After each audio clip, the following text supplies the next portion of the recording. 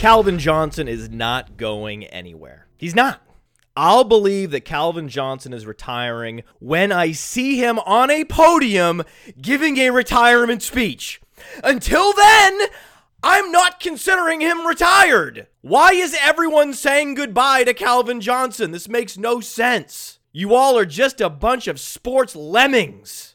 Why do you think he's retiring? Because Adam Schefter is regurgitating the same report that he released a month ago, that Calvin Johnson wants to retire, that he told his mother a month ago, right after the season concluded, that he wanted to retire. And then in that same time frame, he also told his coaches. That's the only new information we're getting right now. That's it. We knew his sentiments at the end of last season. We knew he didn't want to play football anymore. We knew his body hurt. We knew his passion for the game was waning at the end of last season because that's what he told his mother.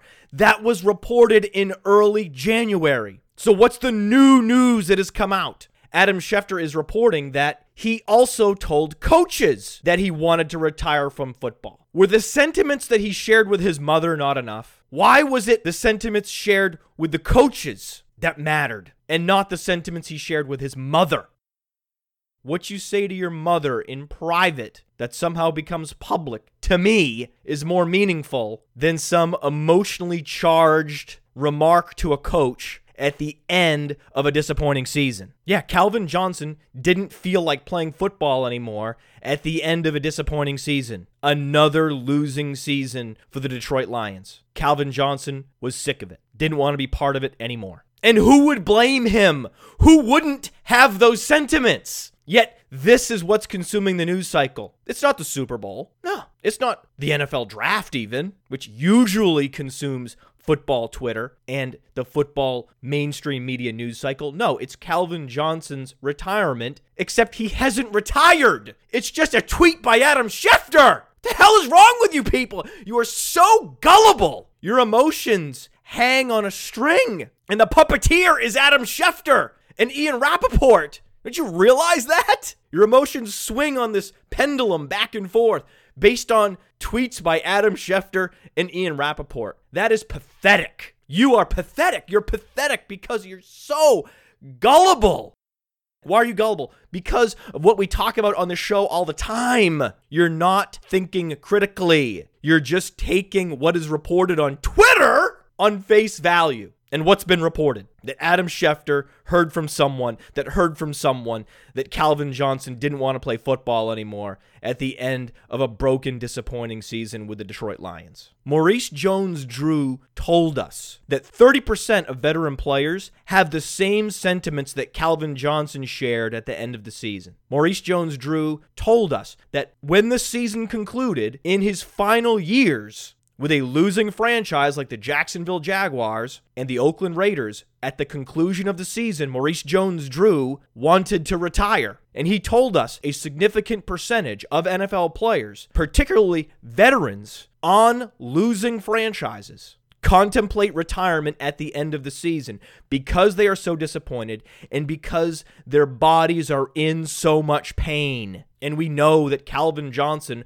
was a game-time decision for multiple weeks to conclude the season because he was in so much pain. So why is anyone surprised that at the end of the season, he wants to retire? Of course he does. Who wouldn't? But it very rarely happens. The probability that a player in Calvin Johnson's position actually retires is slim. In fact, there is no player in NFL history that will have walked away from more money than Calvin Johnson is scheduled to make. So if Calvin Johnson retires, he will have walked away from more money than any other player has walked away from in retirement in NFL history. That is an improbable scenario. That's what I'm talking about. Think critically.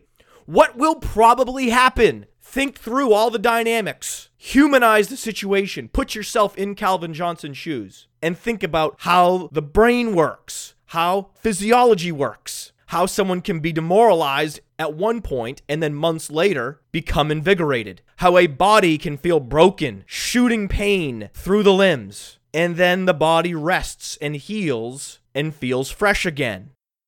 Think about these things. Think it through. Think critically. And then make your own decision about whether or not you believe that Calvin Johnson will end up retiring, because he hasn't retired yet! He hasn't retired! What are you people doing? What are you talking about? He hasn't had a press conference. He hasn't gone up on a podium and cried. He hasn't turned in his wings. Adam Schefter heard from somebody that heard from somebody. That's all we know. So gullible you are. So he is demoralized. That is true. His body is broken. That is true. But that doesn't mean he's going to retire just because he thinks he wants to retire now. Maurice Jones-Drew told us that 30% of players, once they get into their veteran years, at the end of December, are considering retirement. But if you had to go back and look at the season, look at the game log for the Detroit Lions, I would guess that Calvin Johnson's mental breaking point occurred in week 13 when they were about to beat the Green Bay Packers and lost on a Hail Mary. Did you see the look on Calvin Johnson's face when the Hail Mary was completed to Richard Rodgers? He just sunk into the ground. He looked like Wile E. Coyote just sinking into the quicksand with just a sad face just slowly descending. At that point, I believe he was mentally broken. But a mentally broken individual can be reinvigorated. It's possible. It's not only possible, it's probable.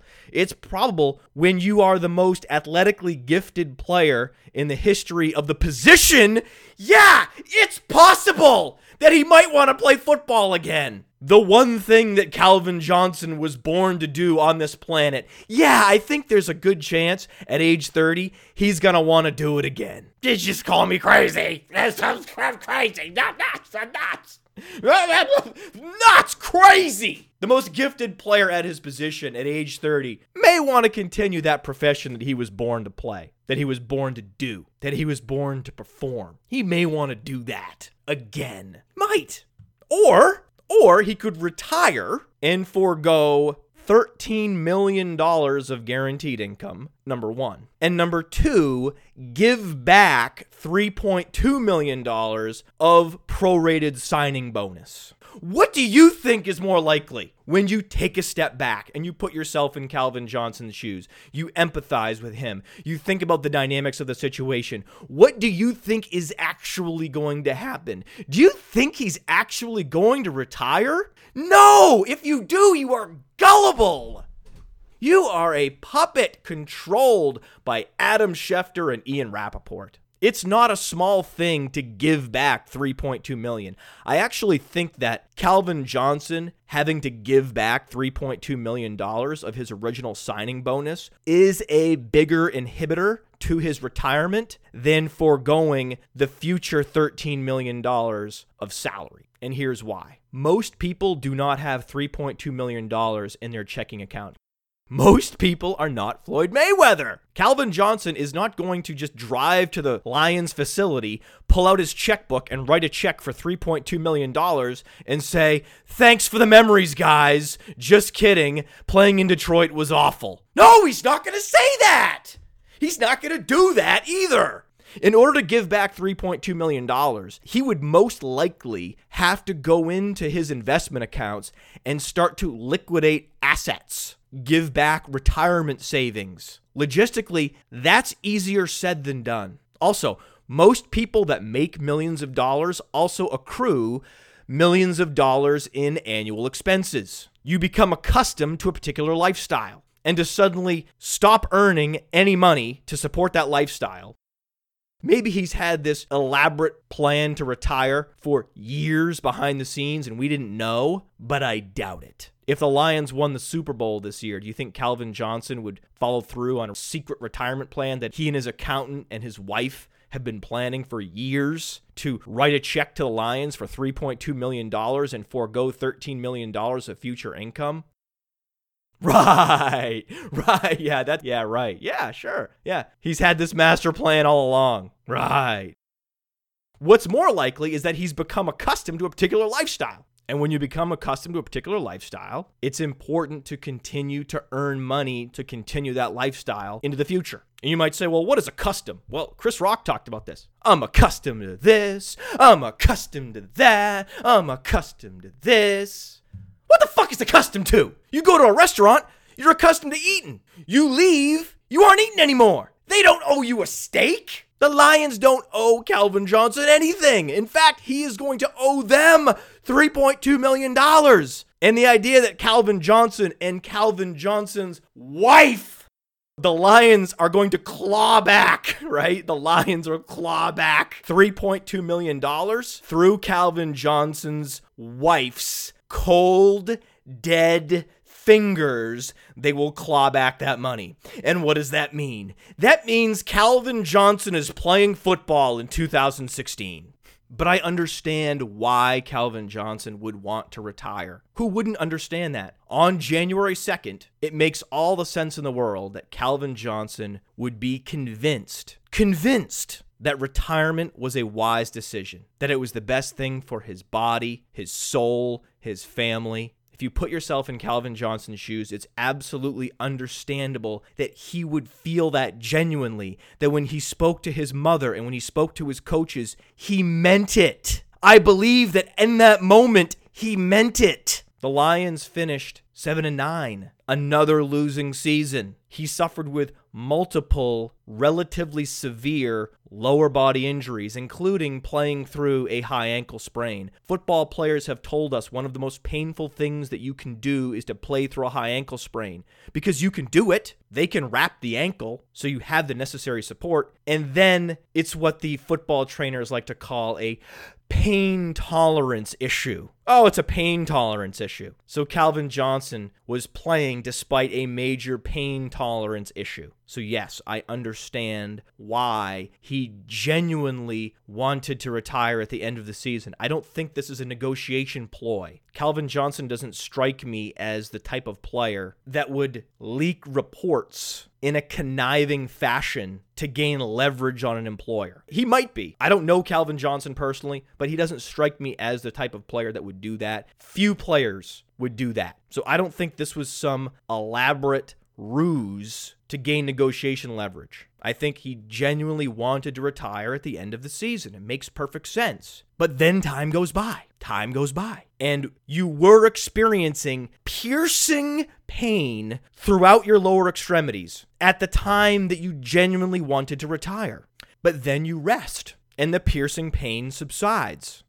And then your legs feel fresh. And then you're back outside playing basketball and playing soccer with kids, with friends, and suddenly you feel better. Suddenly the intense desire to get away from the sport of football subsides. Then all of a sudden, you've finished watching the entire backlog of episodes that you had saved on the DVR. You're all caught up on Vikings. You're all caught up on Game of Thrones. You're all caught up on Veep, my favorite show, Veep. You're all caught up on Transparent. All right. I'm going out on a limb and saying Calvin Johnson probably does not watch Transparent, but what do I know? Once you're sitting at home with nothing to do and your body feels fresh, suddenly writing a check to your former employer for $3.2 million and walking away from at least $13 million of guaranteed money feels pretty stupid. So I don't think he's retiring, because the difference between daring the team to cut you and retiring is $16 million. Do you really think any person in this society is so principled that they would simply walk away from $16 million guaranteed because they didn't want to dare their former employer to cut them? Really? That's preposterous. Once Calvin Johnson feels reinvigorated, it would make sense that rather than getting cut and forcing his team to eat $13 million in dead money, that he would say, hey, let's restructure. Because Calvin Johnson's contract is an albatross. It's an albatross to Calvin Johnson because at this moment, he doesn't feel like playing football anymore. And no team wants to pay a wide receiver $24 million. So neither side wants this contract in its current state. So why not restructure? I think they will. When neither side wants an agreement, that's when the agreement is nullified and a new agreement is put in place. That's how business works. So I think the Lions are going to approach Calvin Johnson and say, hey, let's extend you. Let's increase the amount of guaranteed money that you're going to make over the next 3 years so that you're guaranteed to make $30 million if you play for us for another 3 seasons instead of $16 million.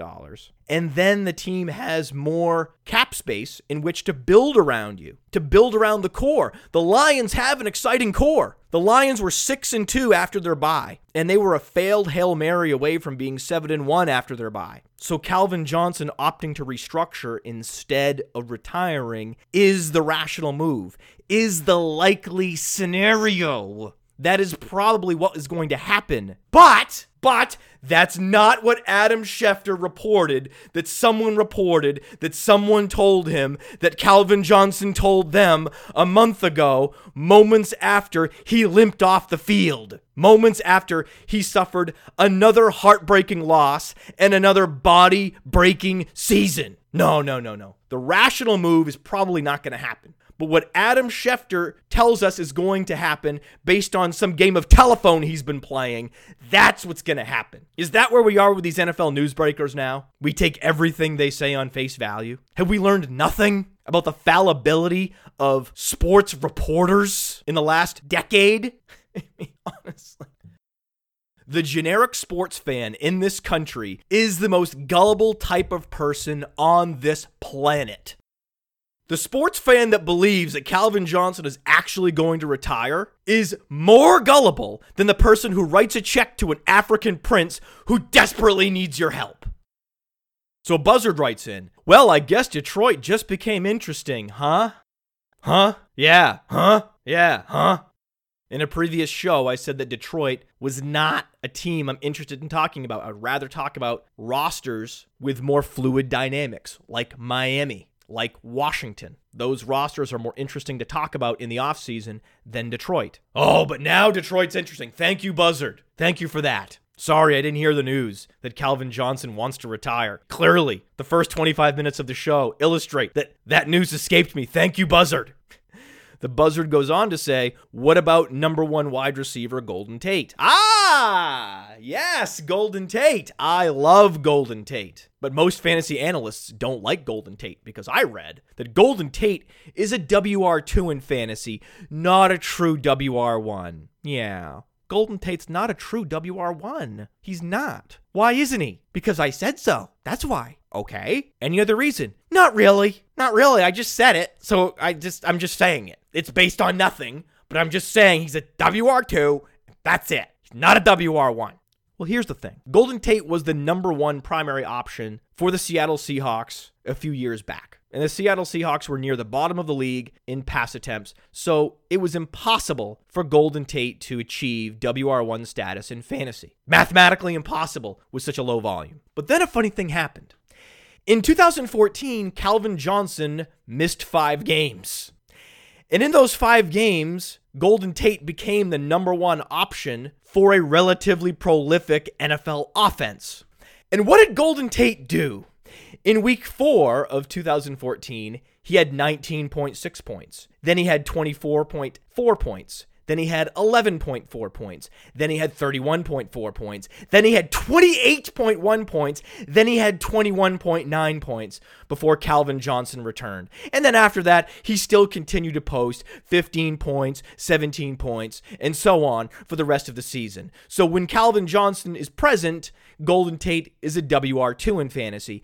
And when Calvin Johnson is not present, Golden Tate is an entrenched WR1 in fantasy. So the numbers don't back up your assertion, generic football Twitter analysts. Also, one thing I like about Golden Tate is that he has a particular trait in which he is the best in the league. I gravitate towards players who have a particular trait that is number 1 in the NFL. There's just something about that. Someone who has honed their craft to such an extent that they can now say, I am the best in the league at doing this particular thing. Antonio Brown can say, I'm the best route runner in the league. Julio Jones can say, I am the most explosive wide receiver in the league. Odell Beckham Jr. can say, I have the best hands of any wide receiver in the league. And Golden Tate can say, I am the best yards after the catch receiver in the league. Golden Tate can say, I am the yak monster of the league, because over the last 2 years, Golden Tate has led the NFL in yards after the catch per target.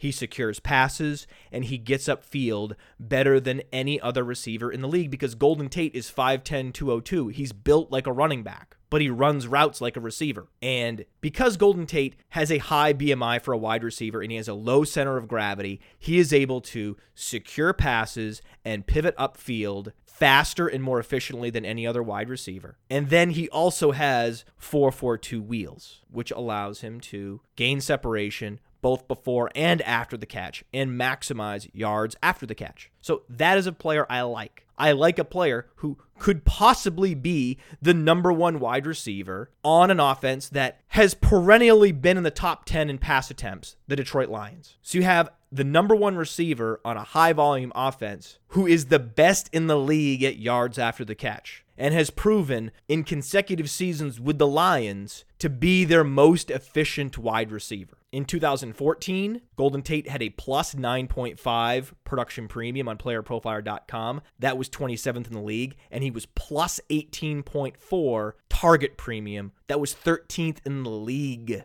Golden Tate was top 20 in target premium, yards per target, catch rate, and red zone catch rate in 2014. And then Golden Tate was also top 20 in catch rate in 2015. In 2015, Golden Tate had a 70% catch rate and 4.2 yards after the catch per target. Per target. 4.2 is almost what Jarvis Landry had total per target.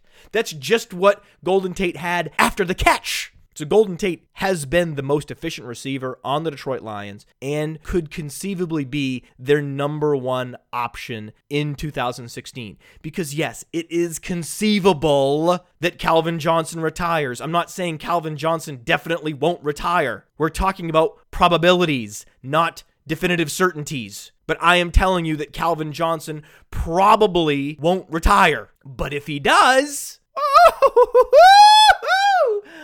Ooh, I love me some Golden Tate. I will own some Golden Tate next year. Can you tell I just watched Chris Rock Bring the Pain? Can you tell? It's so obvious. It's just, I am channeling Chris Rock today. So Buzzard writes in, you forgot about the Concierge newsletter. That's the best part of signing up for Concierge.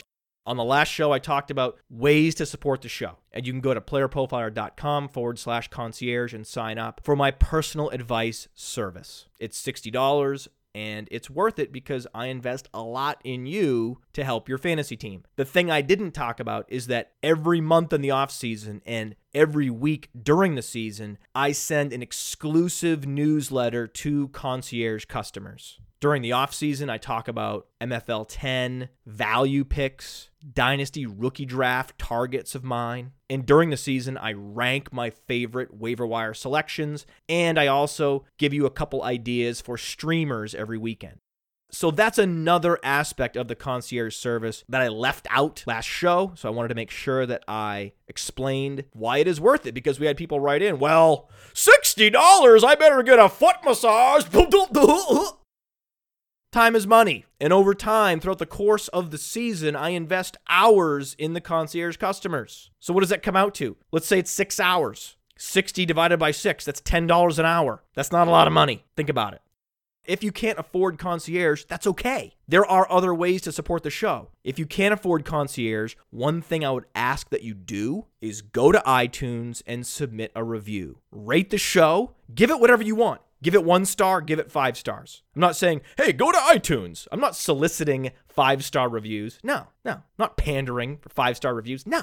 This show will never be a full-blown 5-star show. We will never be the highest rated show on iTunes. Why? Because a lot of people hate me. They hate my style. They hate what I do. They would much rather listen to a generic fantasy bro show that breaks down the best off-season free agents, that breaks down the NFL draft, that breaks down the upcoming matchups, that goes through last week's box scores. We don't do that on this show. And those people that are looking for that show, the show that they think every fantasy show should be, when they listen to this show, they're disappointed. And that's okay. But if you like the show and you're not disappointed and you like my style and you like my content, please go to iTunes and rate the show. And as a bonus, if you want to actually write a review, that would be great. I would love that. I just recently went through the reviews on iTunes and I was pleasantly surprised. And I just want to say to all of you in the audience, I appreciate the positive remarks.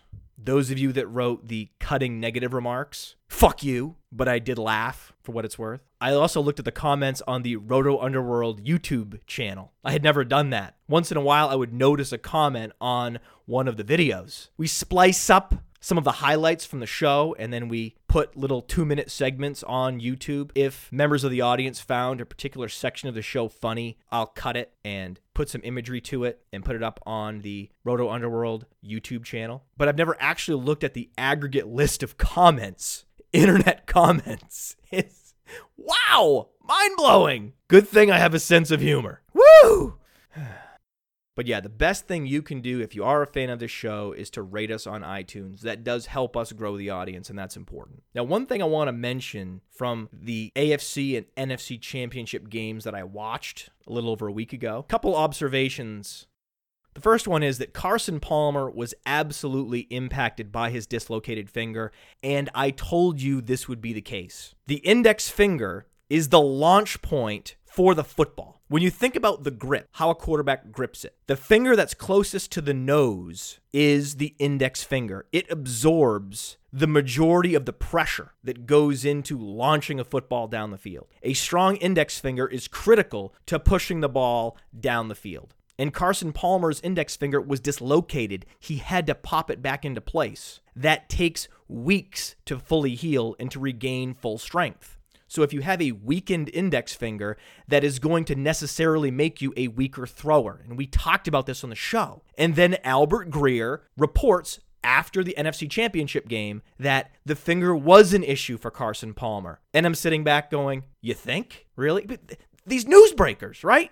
They're either playing telephone and telling you emotionally charged predictions that players give about themselves the day after a game, making a decision they don't actually have to make for another 3 months. Adam Schefter's running to Twitter and reporting that as news. And then Albert Breer is reporting as news that Carson Palmer's dislocated index finger was an issue, really, in the NFC Championship game when he had 235 yards, 1 touchdown, 4 interceptions, and 2 lost fumbles in a blowout loss to the Panthers. You think it was an issue? Of course it was an issue. When you think about the mechanics of throwing a football, you know it was an issue. But my biggest issue with the AFC and NFC Championship games was the Patriots-Broncos broadcast. I'm a Patriots fan. I am. Technically, I'm a Patriots fan. I try not to let it influence my analysis, but I am from New England and I am a Patriots fan. And for the first time all season, I chose, as a fan of the team, to watch the Patriots-Broncos game with the sound on. And my God, was it horrific. How does Phil Simms get to a position where he's the #1 color analyst for NFL football on CBS? I mean, how is Phil Simms even allowed to speak on television? This befuddles me because this is the Phil Simms playbook. Whenever Phil Simms speaks, you either get a baseless assertion, a straw man, some bad assumption, a broad generalization, a non-fact, a mischaracterization, or some blatant inaccuracy. It's farcical. Luckily, I'm going to a Super Bowl party. I won't have to listen to the broadcast, and thank God. The CBS broadcast that I watched for the AFC Championship game was the worst combination of studio talent and broadcasting talent I've experienced in my lifetime. If I had to sit down and listen to that broadcast in its entirety again, I would disavow the sport of football forever. Because it wasn't just Phil Simms and his asinine commentary. Then they go to halftime. The halftime personalities. Bill Cowher. What's his contribution? Oh, it's a real chess match. Then they throw it to Tony Gonzalez. What does Tony Gonzalez say? Tony Gonzalez called it a chess game. He couldn't just use a cliche and move on. He had to get the cliche wrong. And by the way, have these cliche-driven meatheads ever seen an actual chess match? The NFL is supposed to be exciting, Actual chess matches are incredibly boring. If you think watching poker on television is boring, try watching a chess match. My only hope is that Calvin Johnson is actually the one playing a chess match with the Detroit Lions front office.